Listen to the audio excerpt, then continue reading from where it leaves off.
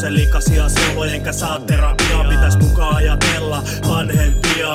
M1 lähetelne talteen hinaa. Hetki lepo-osastolle jakutti uhka. Vapaaks pääsy on enemmän kuin aihetta juhlaa. Vedän kerättyjä rauhoittavia kasapäin turpaa. Joko itteeni murhaa tai sit jonkun muun uhraa. Aion itsekäs ajattelee läheisiä sitkemäs. Haine muka välittää paskoja ja vitsejä. Vedän övereitä läpäliä voi delata koskaan. Kun se on mulle ihan sama koska hertani stoppaa. Ota kerrasti ottaa napit läheks tää tylsi. Vai otako muita mukaan vähän kuin myrtsi. Haluun laulaa kun asettelee köyteeni kaulaa. Älä on no masis, no en ainakaan kauaa. Neulat, pullot ja pillerit tiskiin. Tää on mun viimeinen virsi. Mieli on sekä ajatukset vaat ja ilmeeni kiltti. Tää on mun viimeinen virsi. On valmis päästä elämästä viimeinkin irti. Tiesin loppu lähestyvän kiireihin silti. Päästin suustani viimeisen virreen kun heitti itteni irteen. Viimeinen virsi.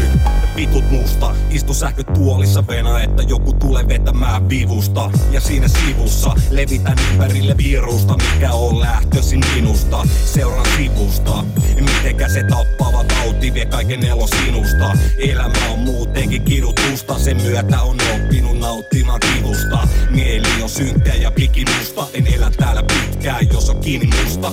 Tulee viimeinen virse suusta, kun roiku kiinni hirsipuusta.